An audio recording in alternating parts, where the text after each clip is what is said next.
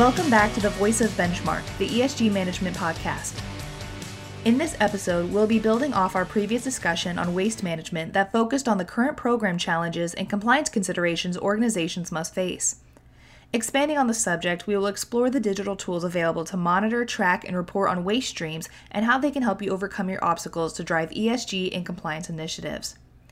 We are happy to be joined again by the Benchmark team of waste experts, Doug Martin, Senior Vice President of Services, Brett Vonnewagen, Senior Leader of Subscriber Services, and Mitch Holderman, Customer Relationship and Product Manager of Subscriber Services and Delivery.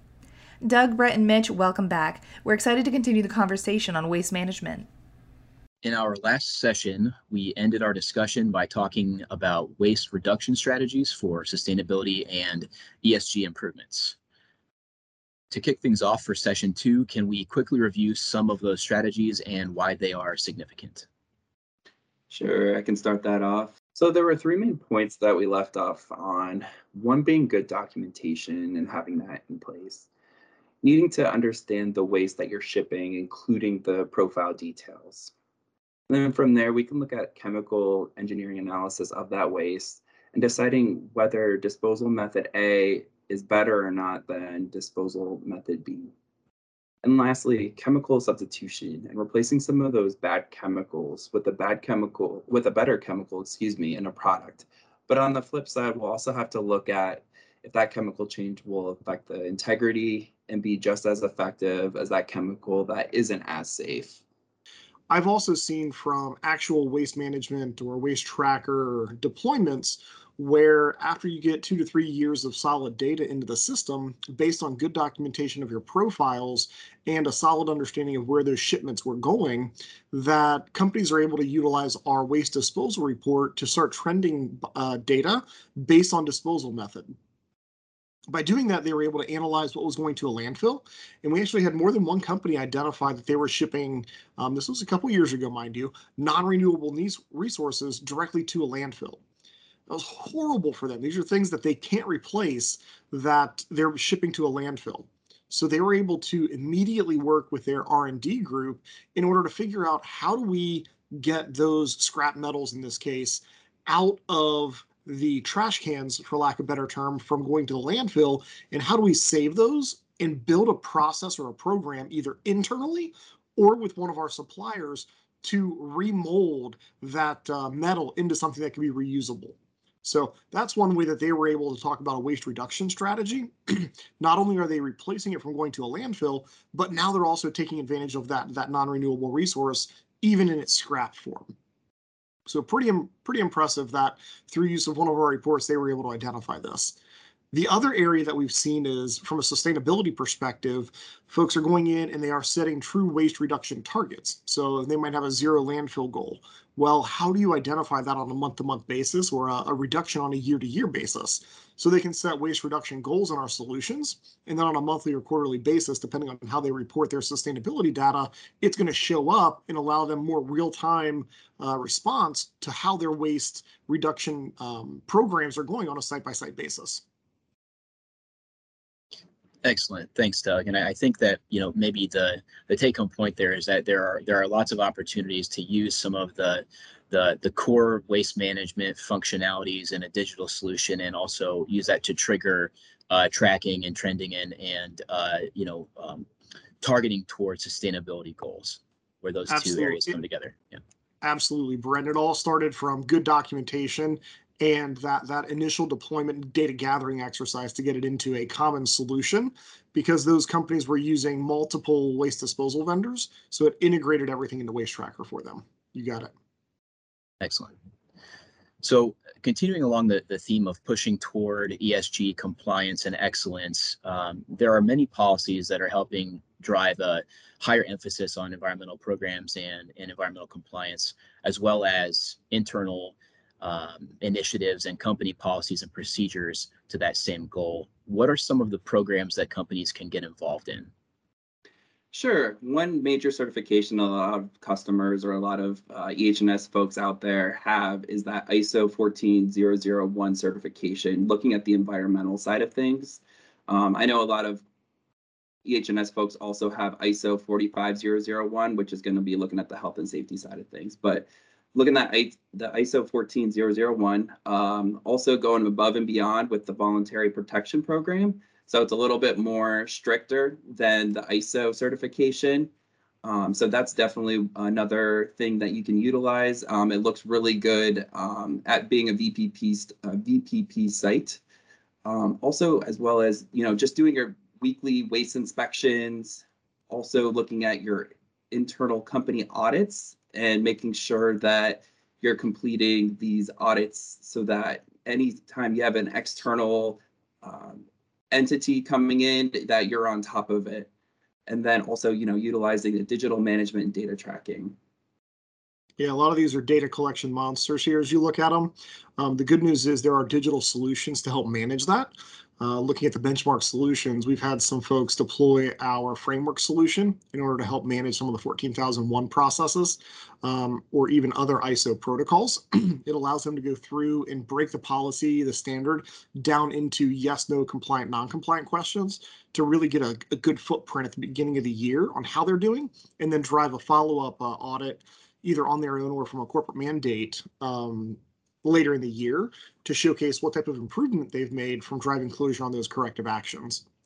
Similarly, looking at that waste inspection, we've got an integration between our waste tracking solution and our inspection tool to where you can link up that weekly waste site or waste storage area inspection directly into the inspection tool. That way you've got that bi-directional or that tool integration to make things a little bit easier. Excellent. Thanks, Doug.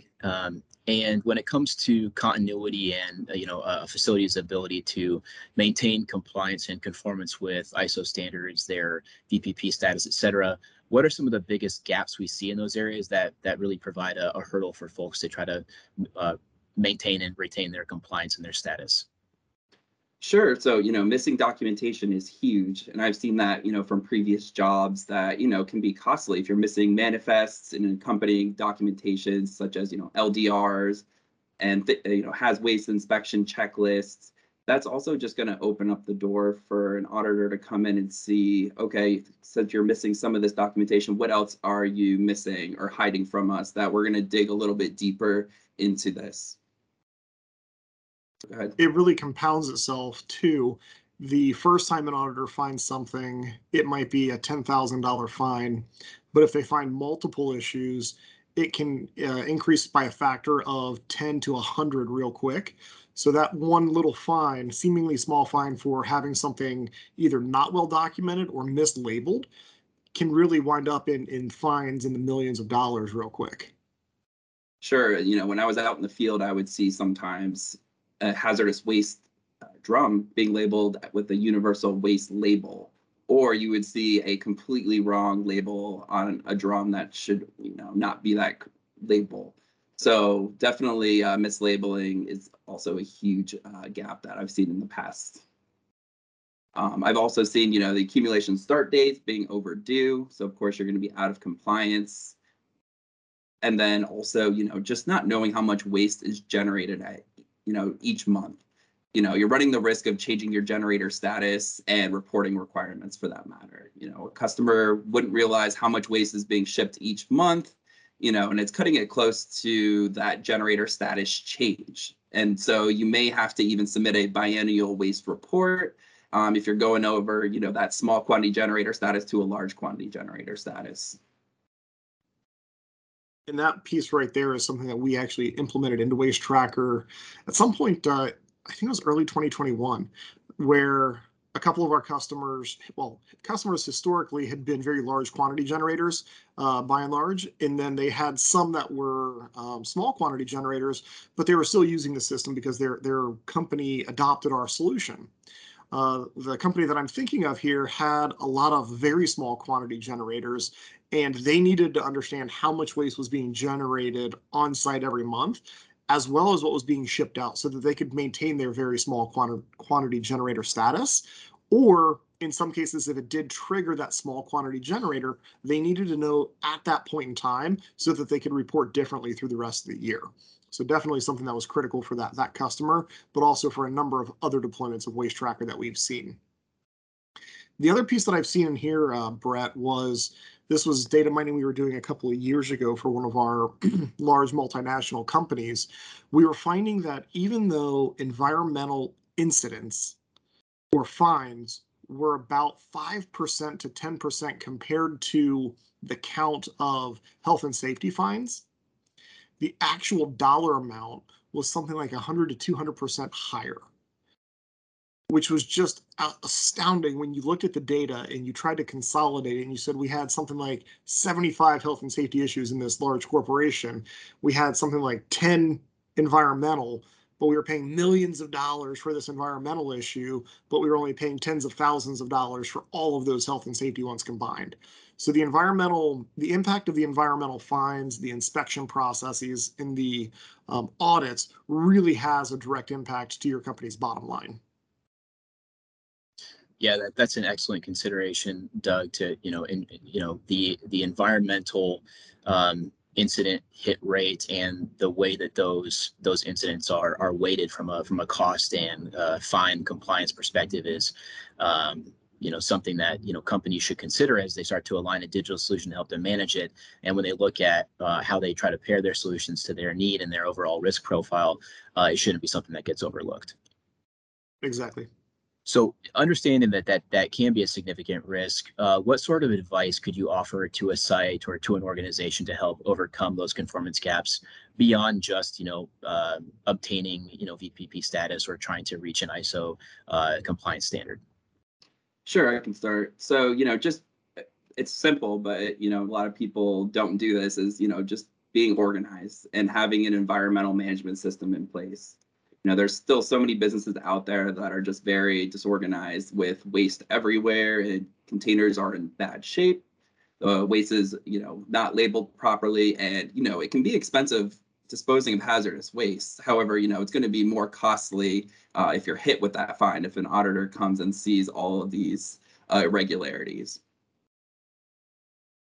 Also, I would say some advice is, just performing that, internal audits, making sure you're doing your due diligence when it comes to, EH&S regulations, as well as properly training your employees. I've seen many employees at businesses not even know that they generate waste, or they just go ahead and dump their hazardous waste in waste areas unexpectedly for that waste manager to find it later and have to figure out what it is and where it came from.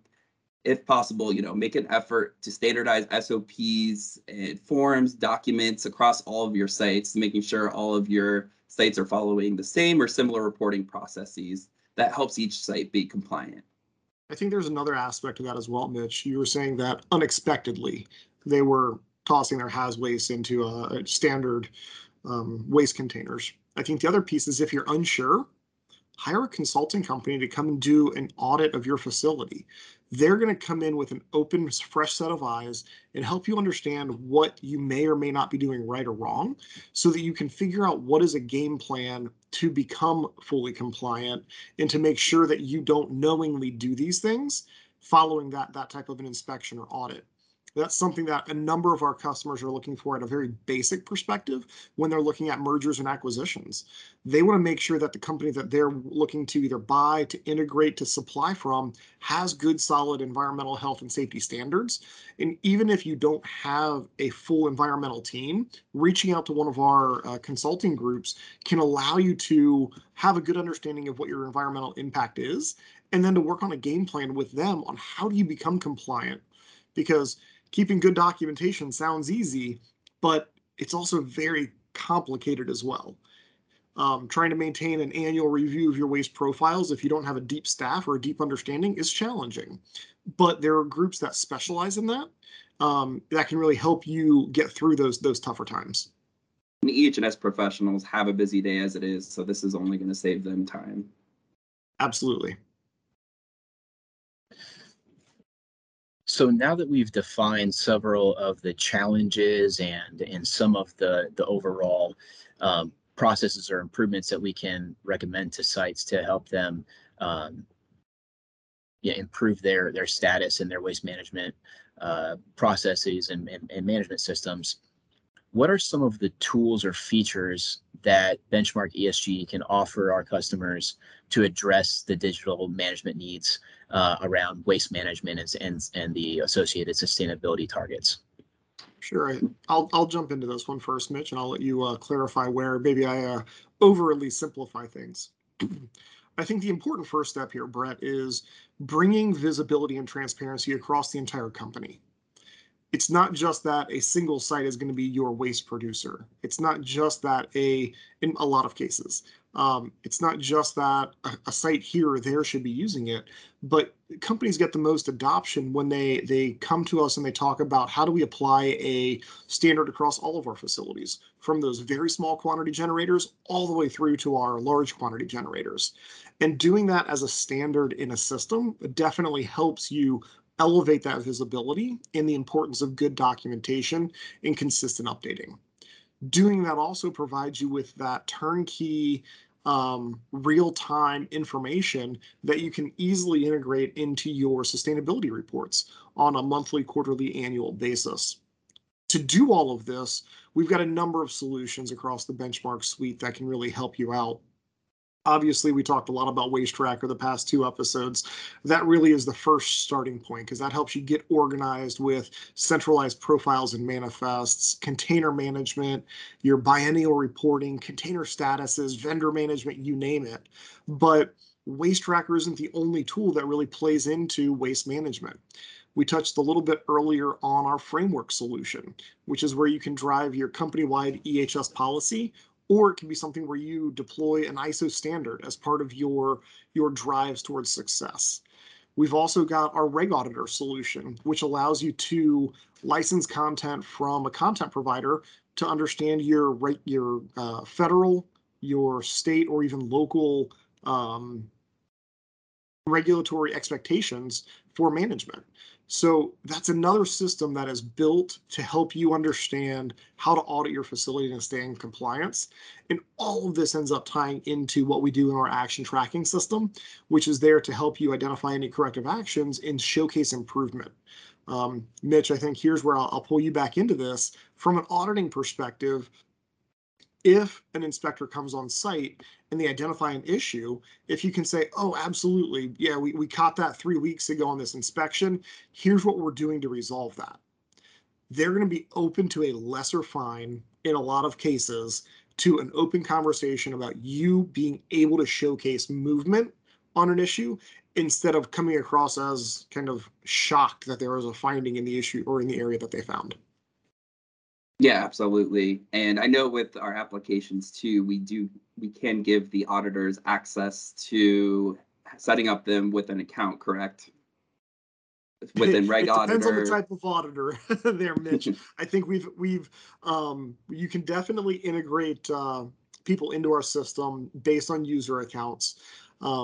Depending on the type of auditor, if it's a federal, state inspector, you may or may not want to give them direct access to the system, but instead print information out to hand to them, talk to them about the digital system that you're using, Benchmark, powered by GenSuite, or that next generation of GenSuite. Or if it's a third-party consulting group that you've hired to do your inspection or audit, absolutely you can give them access. It just depends on who's coming in with the information and the questions for you. Thank you so much for joining us today for the Voice of Benchmark podcast. Be sure to stay tuned for our next episode.